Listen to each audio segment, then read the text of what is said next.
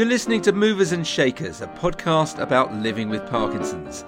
The show is generously sponsored by Boardwave, an exclusive European networking community for software CEOs. Boardwave is a passionate supporter of Cure Parkinson's. For more details on the charity's progress around research and its fundraising, please visit cureparkinsons.org.uk. So hello and welcome to a very special episode of Movers and Shakers, the podcast about living with Parkinson's. I'm Gillian, and this week we're not in the pub. We're live in a hotel in Birmingham, and we're the entertainment, the closing session for the annual general meeting of Parkinson's UK. But, as we were saying, we're sadly diminished. Only half strength, possibly just the movers or maybe just the shakers. So let's have a roll call of who is here. I'm Paul Mayhew-Archer. I'm Mark Mardell, and... I'm Nicholas Mostyn, and I'm not here because overnight I went down with a lurgy, not COVID, but one which has made me feel very average indeed. I hope you have a very productive session. So that's poor old Nick. And then overnight, our WhatsApp group was alive with updates from Rory. I have worse news, he said. I'm in A&E after a bad fall over a fallen branch in the dark. I'm pretty bashed up and waiting for X-ray. And then later, he'd broken his elbow, and then taken home in an ambulance at 4 a.m. with plaster cast. They will operate next week. Probably the most horrible night of my life. Certainly the most painful. And it's particularly sad, actually, because that happened the day after his wife, Professor Diane Coyle, was made a dame. Ooh. Yeah, they were at the Palace the day before, so that deserves a lot of applause. And then to cap it all, we got a message to say that Jeremy Paxman has caught the latest wave of COVID. But let's prove we have a live audience, so I would like you all to call out, "Get well soon, Jeremy and Nick." Could we all shout out, "Get well soon, Jeremy and Nick"? Get well soon, Jeremy and Nick. And also, could we call out, "You're a clumsy bastard, Roy, which is where you're going next time"? Very good indeed. Hooray, well done, well done. Well, that was yesterday, which was Friday the 13th, of course, but today we're on safer ground. So what's the plan today? Well, we've got a twofold approach. First of all, we're going to find out all about Britain's biggest Parkinson's charity, and we're going to put them through the ringer a bit and see how they're spending their money. And then the second thing we wanted to talk about was a charter, the idea of a charter, which I hope people think it's a good idea, but we should be coming back to that. But I have to say that the judge wrote to us when we said we were going to be talking about a charter, even though he's ill and in bed. And what was he saying? Mark, can you do a sufficiently posh accent? I'll try. By the way, my own view about a charter is that if we do go down this route, it should not be called a charter. That would be regarded as a bit above itself, given that charters are the governing instruments of certain unincorporated associations granted by the monarch on the advice of the Privy Council! ! After all, our most important national document, Magna Carta, is a charter. To which Jeremy Paxman would no doubt say, "Fuck off, Judge." So straight to the interviews then. So we're very lucky to have with us Caroline Russell, the Chief Executive, and Chairman Gary Shaughnessy. Both are relatively new in their roles, and we've got a lot of questions, but first of all, Paul wanted to talk to you about 3 anecdotes that he had, which were each one very reflective of something that was slightly wrong with the organisation beforehand. Wrong and right. 3 memories of Parkinson's. So I remember some 2 years ago visiting 215, the headquarters of Parkinson's UK. We were told that the meeting was going to be on the 4th floor, and we were led into this little lift, and I said, it'd be a bit of a squeeze to get a wheelchair in here, and was told that there actually isn't any wheelchair capacity in the lifts. And I remember being a bit shocked by that. But hurrah! You're getting rid of the building. Fantastic. So you're pleased to be going from 215, can I ask, Caroline? Yeah, we're very pleased to be going from 215. We're just, though, a little bit anxious that before we go, we think we might have a visit from, the very popular people that are in Paris at the moment, the bedbugs. So not that there's any staff in there. We work so hard, Paul, that we're there 24/7. No. So we are shaking our mattresses out and making sure that there's no bedbugs. But we are delighted to be moving. Moving and shaking them. We are moving and shaking them. Indeed, we are. Fantastic. And my second memory is, because I have a lot to be grateful to Parkinson's UK for, because it was Parkinson's UK doing shows at the Royal Albert Hall and then at the Comedy Store, which got me doing stand-up and gave me the opportunity to do it. So I'm incredibly grateful to Parkinson's UK. I have a memory, my wife at the Comedy Store tried to buy some raffle tickets and was told by one of the PUK staff that they'd sold all the raffle tickets. Now, I don't think it's actually possible to sell all the raffle tickets because they're just bits of paper. So I just want to be assured by Gary or Caroline that, you know, you're going to make every effort to raise as much money as humanly possible, however you can do it. Definitely, Paul, yeah. I don't know that we'll need all the paper. We'll find some virtual way of doing it. But, yeah, no problem at all. Thank you very much indeed. I mean, what disturbed me about that idea of the raffle paper was this notion that there was no sort of entrepreneurial spirit within the organisation. Can you show us that there is now? So we've got lots of things that we're doing that are hugely exciting. I know you had David on and David's in the audience today. David wants to wave.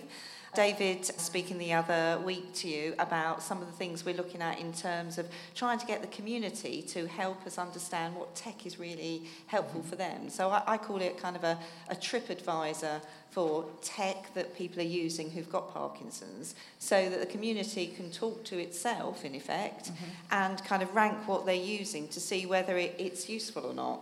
It's great that we've got clever researchers and different types of professionals that can tell you how good something is, but actually, what's better than having someone who's using a piece of technology to help them?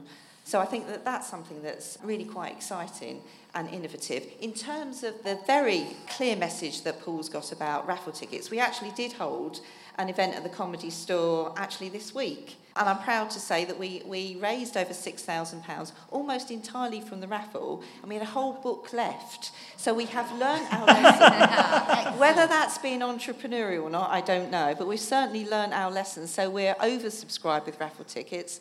And indeed, I'm surprised today you all haven't been given a special raffle ticket and you could have won a seat up here rather than me. Gillian, the other thing you say about entrepreneurs, I think you just look in the room here. I mean, we've got some wonderful people across the Parkinson's community who do some incredible things in groups. They do them as part of employees of Parkinson's UK. So we tend to focus, on the rules and the governance, but there are some superb things. I mean, think about some of the exercise classes, boxing.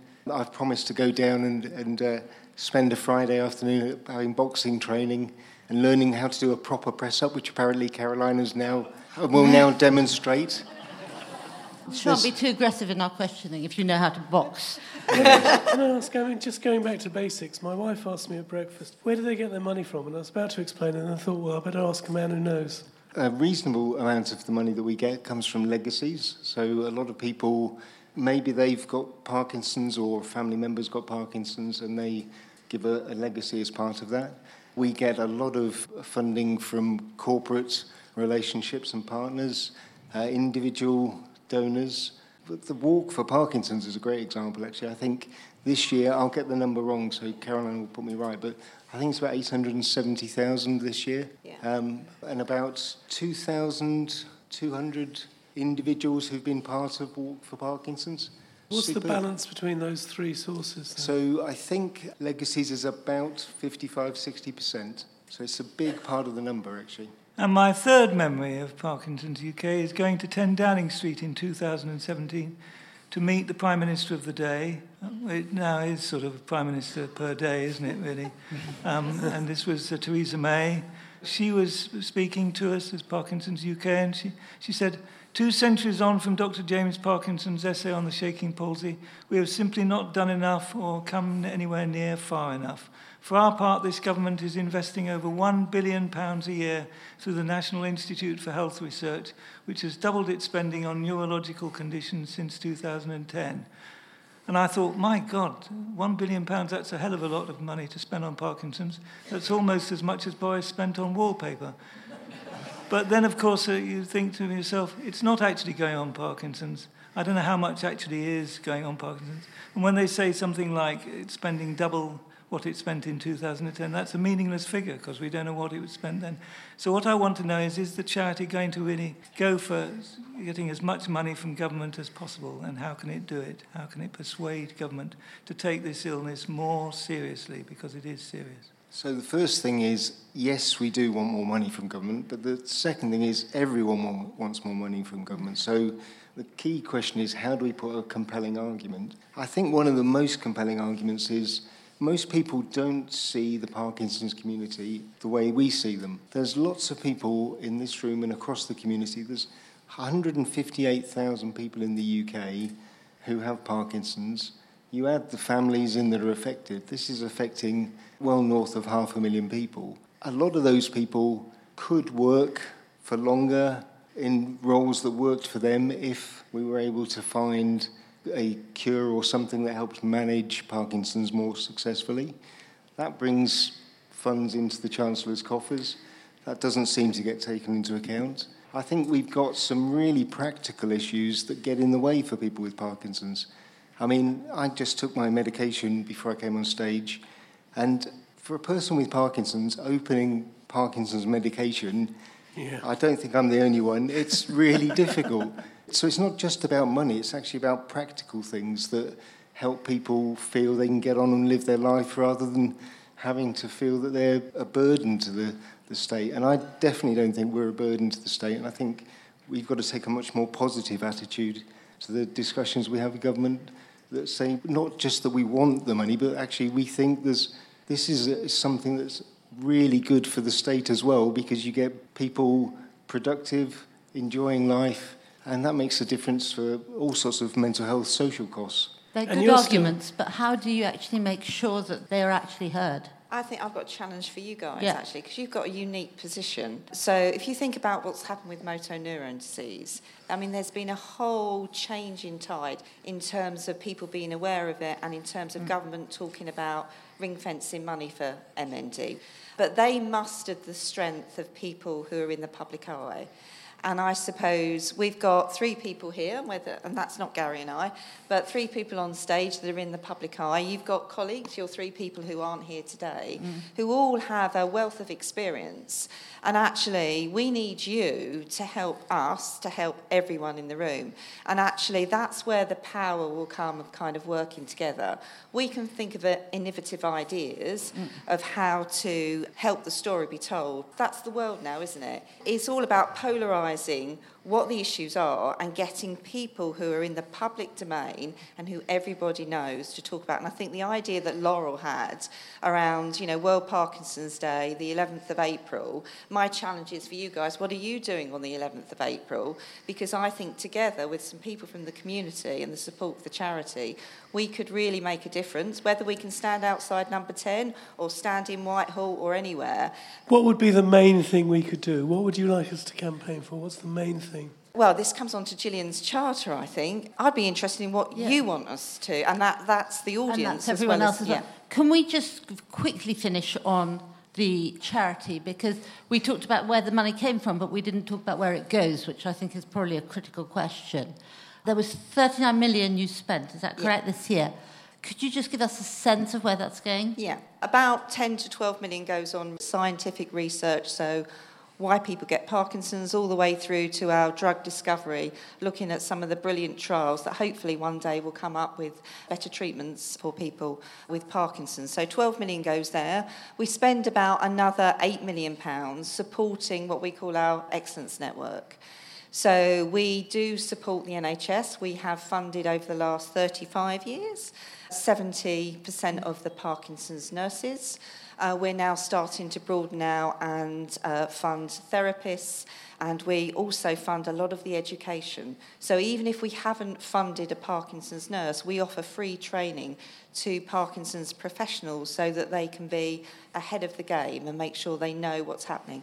And that's so important because they are often the gateway to people accessing research. So it's kind of a bit of a virtuous circle. Does that not mean that if you're funding the nurses and not the NHS directly, we're given a lower priority as Parkinson's people? Why should the NHS not fund those nurses? Oh, well, I completely agree with you with that, Gillian. But we could spend 39 million publicising the fact the NHS should be funding Parkinson's nurses, and that won't change. So I was a chief exec in the NHS. I was in the NHS for 20 years in total, and I never once had one conversation about Parkinson's.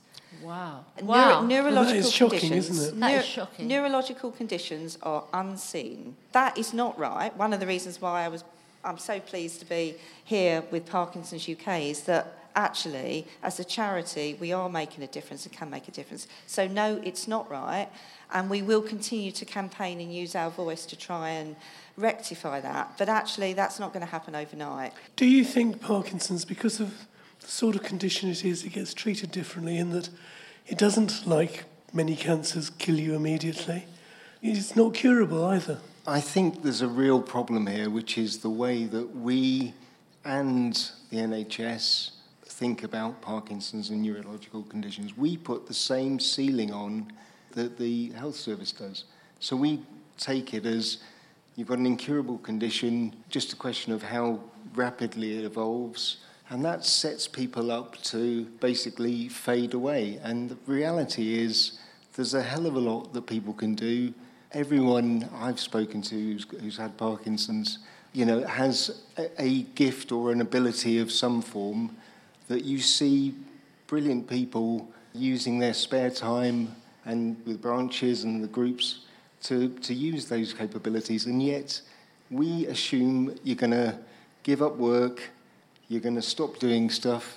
You basically you're on the sort of side heap at one point. And if we take a much more positive approach, there's a real strength in that, rather than just saying we want more money just to pay for more medication or research all the time. I wanted to ask you about your own story, because you mentioned being productive and having an enjoyable and active life. I mean, you certainly have. But what's your story? Well, I was diagnosed about 8.5 years ago. It came as a real shock. I was 48 at the time. And first off, I did go through that sort of pit of assuming that, I should just give up work. It was a question of when would I retire. And actually, my wife was brilliant, and she just said, you've got to focus on what you can do. I got promoted. I started doing marathons. I started doing wing walking, and then a few other things came along. And I wish I didn't have to have Parkinson's to have had the changes to my life and the way that I've worked and the way that I am with my family and my friends. There's a real lesson in that, it shouldn't take a condition like Parkinson's to make you change your style and the way that you work. Your challenge to us, Caroline, is absolutely right in a way, and I think we all have to make the most of what we can do to promote Parkinson's. And I think what you say, Gary, about fading away is one of the things that happens. We do a bit and then we fade away, and then it's announced a bit later that we've died and gone, and we've been forgotten by then. And so what we have to keep doing is getting out there and talking about what we've got and showing what we've got and behaving, even when it becomes embarrassing and difficult for us, because the more we do that, the more we will get publicity for Parkinson's. Right, well, let's talk patient charter then, shall we? Because that's all about that. Who thinks it might be a good idea to have a charter? What would you say, 80% was that? Yeah. Okay, 80%. We'll go with that then. Any thoughts on what should be in the charter?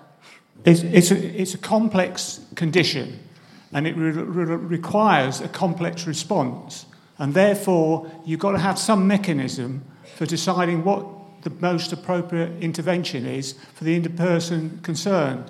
You've got all the specialism in the NHS, but they need to be wound up and working together in such a way that you get a problem-solving approach, which is based around each individual on each occasion.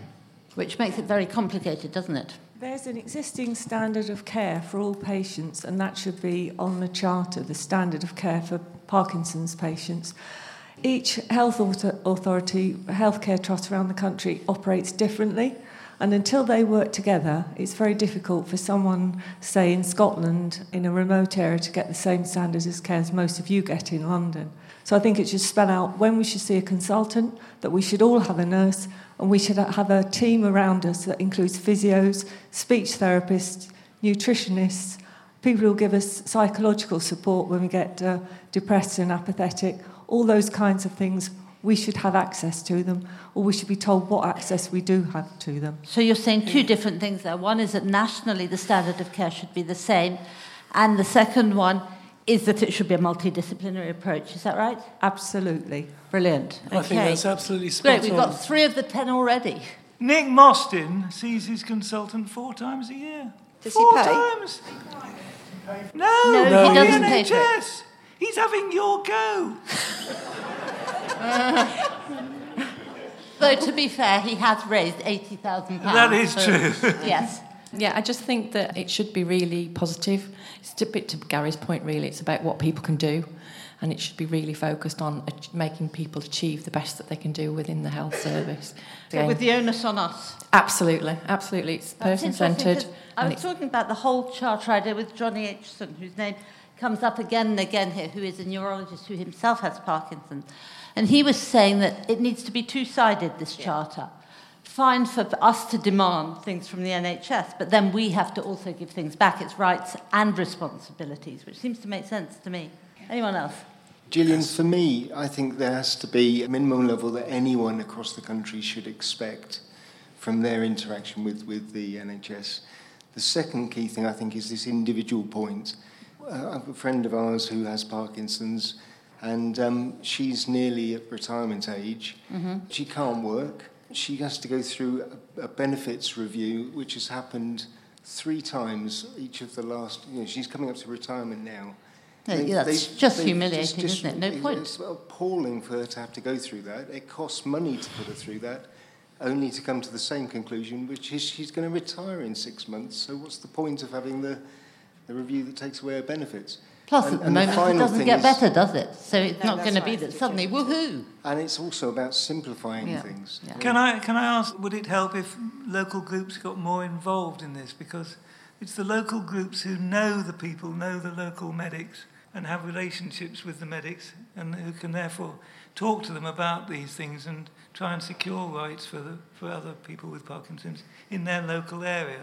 So absolutely, and I think across the UK we've got different examples of where local groups have been really successful in lobbying their local hospital or kind of activating their local MP to help them also unlock. So I think there's layers of how this needs to work so that the message is held. There is that consistent level at the very top with you, Gillian, and your colleagues on the 11th of April outside Downing Street. All right, we've taken the hint, 11th of April. There's a consistency that then we can bring to carry that through as a charity on a national level. But absolutely, we all need to support the local groups who are so effective at lobbying locally, and we've got more resource going in locally to be able to support people to be able to campaign more effectively. So what we don't want to do is take it over, because there is nothing more effective than a group of people who have Parkinson's campaigning, not a group of paid managers, but we can help and we can support. I'd like to put something like that in the Charter about the involvement of local groups, and I've been thinking about this, but it's rather ill thought out.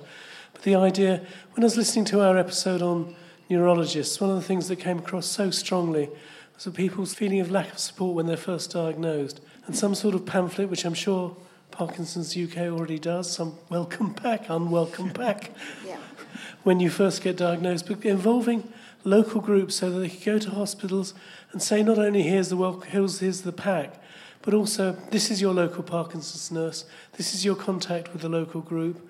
This is maybe a buddy system where you can ring somebody up when you've just been diagnosed. Do you know, Mark, I think you don't just give somebody a buddy system like that. You don't say, here is a buddy system, use it or not. I think the buddy, and this probably is controversial, but should take you along to local group, should force you along to local group even, because there's such apathy. If somebody just gives you a telephone number or a website or something, and there's a whole shock of just having been diagnosed, I bet people don't turn up. Be honest with me, as a charity, is GDPR a pain in the arse?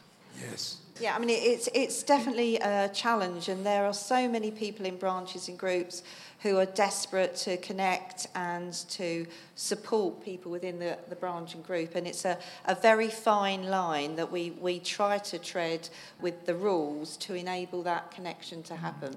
But it's a challenge. I mean, it's there for a reason, the rules, to protect people. GDPR, is that a former communist country somewhere? Yes. That's right.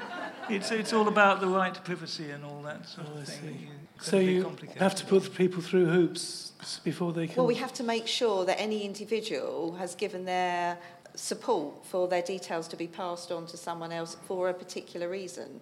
And of course, you don't know what you might want to contact them about, and therefore it's difficult to know whether they've given their support to be contacted. So some of this is about bravery, and we've talked about this, haven't we, Gary, about how much we can take a risk, because the branches and groups and the charity all together are part of the same entity. And if we get it wrong and, we're hauled up in front of kind of a commission, then we'll be paying potentially fines out on money that's been donated. But we've got to look at ways at how we can safely tread that difficult But that underlines the difference between us, doesn't it, really? It certainly Again, does. you have to stick to the rules. We don't necessarily. Yeah, well, and you wouldn't, would you? And we won't.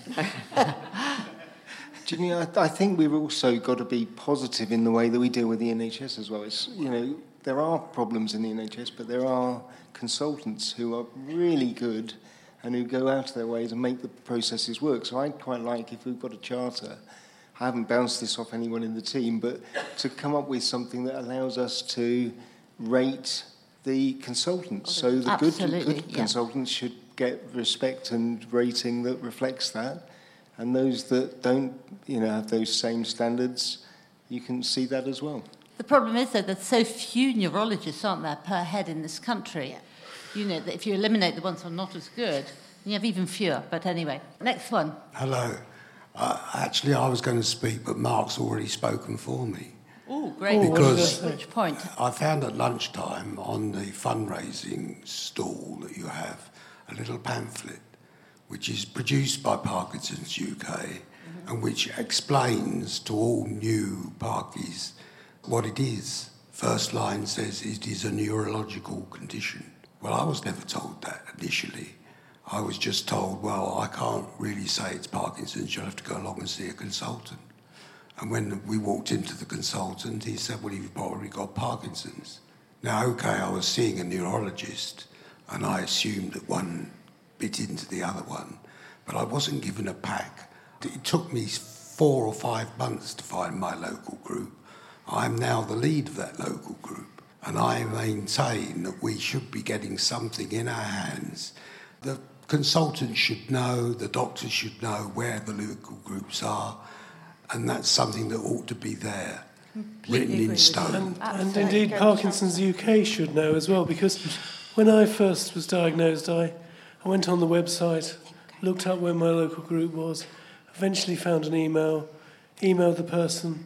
About a month later, they got back saying, we've closed down our group, no one exists in your area, which is completely untrue, because I found, just by accident, the guy who runs a brilliant group in my area. So I don't know why the message was old. I know it's difficult keeping websites up to date. We have another comment from the floor. I went into hospital last year, and I found that they assumed that because I had Parkinson's, I couldn't walk and I couldn't talk. So I was deprived of my Parkinson's medication, although I was perfectly able to continue self-medicating. But I had it in their head, and the rules of the hospital state that when you're in hospital, all your medication has to be supplied through the hospital.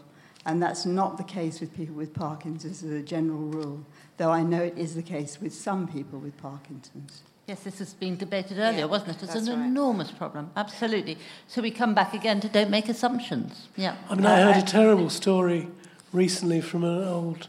Well, he died last year, this guy. But his wife was telling me that he went into hospital for a stomach... He had Parkinson's, went in for a stomach operation, which kept him in for months. And the local hospital just would not give him his Parkinson's drugs. By the time he came out, he was in a really bad state, lost his voice completely, couldn't speak.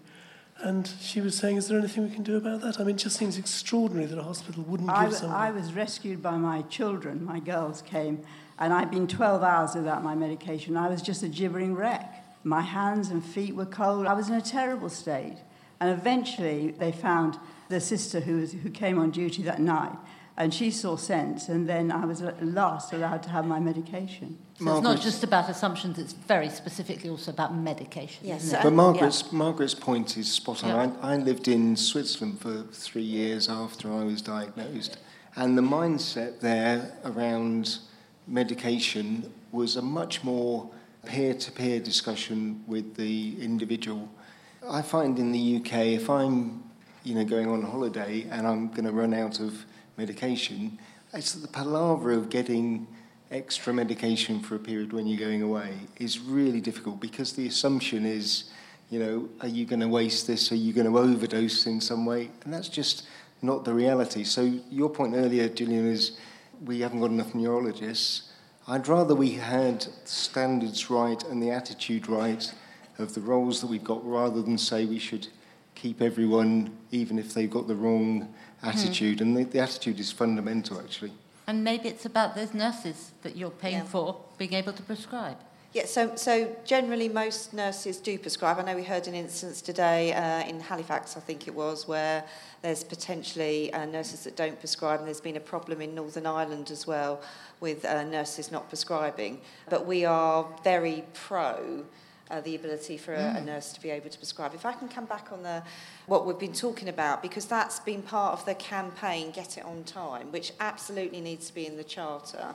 And that goes back to Get It On Time is also about empowering the individual. It's not just about saying the hospital needs to run around and make sure the patients... No, the patients are, fully functioning human beings. They often just have got something else that could have catastrophically happened, but they can still manage to medicate. Absolutely.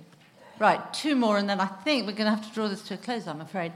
To go back to your point about self-management when you're diagnosed, patients need a toolkit that tells them what are the symptoms of Parkinson's. There are 40 motor and non-motor symptoms, and which are ones to really worry about, i.e. you have to contact someone with medical knowledge, and which are ones that you can manage yourself probably with some help, which could be provided to them in a toolkit. There is an existing idea called the home-based care pathway, which I think Rory knows about actually, where you only see a specialist when you need help, because at the moment the system says you see them theoretically at regular periods, but a lot of people don't get that. But if the NHS could free up some time for people to self-manage better, then other people who had urgent problems would be able to access the medical profession more quickly. For me, it's the issue about scaring people, because I had, on my second appointment, I was given a list about 3 pages long, and they said, tick off all the things that apply. And it was, are you singly incontinent? Are you doubly incontinent? Are you depressed? Are you blah, blah, blah, blah, blah? And by the time you got to the end of my God, I wanted to throw myself out of the window. You think, if this is my future. So I don't quite know how we manage that, because I found that terrifying, but there was a lot of information there, certainly. But there's a bit of a, weighing up maybe to be done. I don't know. The other point is the self-management. I may be alone in this. I have such huge fluctuations in my Parkinson's. 1 minute you see me and you think I haven't got it. The next minute I can be literally slumped on the floor, unable to speak, unable to communicate in any way whatsoever.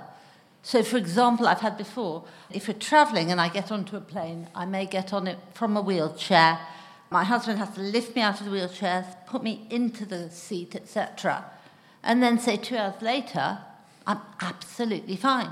And I'm sitting there thinking, oh, my God, what do I do? Do I just bounce off this plane? Or, do I actually pretend that I'm as bad as I was? But they're huge fluctuations, and I don't think the rest of you have that, do you? Nothing like it. I mean, I when I look at you, Gillian, I feel so incredibly lucky, really, because your Parkinson's is so much more difficult. It's when Mike said, I remember we were at a restaurant in Barcelona, and Mike said now to the waiter, now my wife must have something to eat within 15 minutes. If she doesn't, she will lose the power of speech. And I thought, I am so lucky in comparison. It's just incredible. Good days and bad days, but Good no sort of fluctuation. Well, I have good 15 minutes and bad 15 minutes. One more, last point. Who's got a killer point? Let's self-edit here. This is actually going back to the medication thing in hospital. I had a positive experience in a private hospital under the NHS for a minor orthopaedic surgery. And a doctor came in and very cleverly interrogated me about my medication, when I had to take it, what I had to take, repeating questions so that cognitively they had to be confident that I knew what I had to take when I had to take it, and they just let me get on with it. I signed the form and they just left me with my medication, and that was it. I just got on with it and took it as I needed it. We all have prescriptions and we all have, prescribed times when we're taking it, but sometimes we need to take it in between, or extra dose or something like that. And knowing that the healthcare people there knew that I understood what I was doing, and therefore could leave me to get on with it. Now, that's something that maybe could be put I love that idea. to the NHS. Yeah. Absolutely, absolutely. Some people will need more support. In our trust... AKA, I'm not an idiot. Well, it seemed to be down to the individual sister on each ward, who would, some of them are martinets and say, you're not doing it, and some of them say, yes, fine, no problem. Common sense, there we are. And might I say, on the contrary of people with Parkinson's idiots, in my experience as I travel around the country, people with Parkinson's are the most extraordinary people. Phenomenal. Able to do extraordinary things. I mean, whether it's climbing Everest or running to Barcelona like Gary, or who's now holding the record again of the three-legged race. I mean, he's lucky to have 3 legs, but... So I think, Caroline, we need to answer your challenge. We need to think about the challenge. We need to figure out what we're doing on April the 11th and to see how we can contribute, absolutely. And in the meantime, Paul has been doing some thinking about what sort of day of action we could have. Well, yes, since you've challenged us to this day of action on next April, what I'd suggest is that we all write to our MPs so that we can get to Parliament on that day. And then those of us who have trouble with freezing, we just try walking across the road towards Parliament. And then those of us who have sort of shakes, we can just take the cream tea that they offer us, or the drinks, or the glasses. And then those of us who have constipation problems, we just use the lavatories in Parliament, and we can bring the whole place to a halt, I guarantee. A day of inaction. A day of inaction. Brilliant. Thank you very much indeed. It's been a real honour to be here for us. And we will see you next week, I suppose. Thank you. Although we've been talking about a day of inaction, we hope that next week the other 3 will be back in action. So goodbye from Birmingham. Thank you all so much. Thank you. Thank you.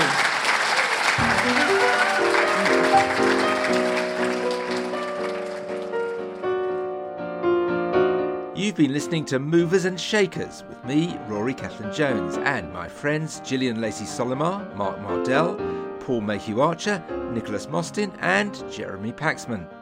The show is produced by Nick Hilton for Poddo.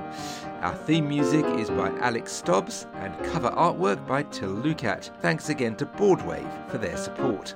Please subscribe to get new episodes straight into your podcast app, and do rate and review if you've enjoyed the show. We're also on Twitter at @MoversAnd6, that's Movers and the number 6. So please share the show there and email any thoughts or questions to feedback@moversandShakersPodcast.com. See you next week.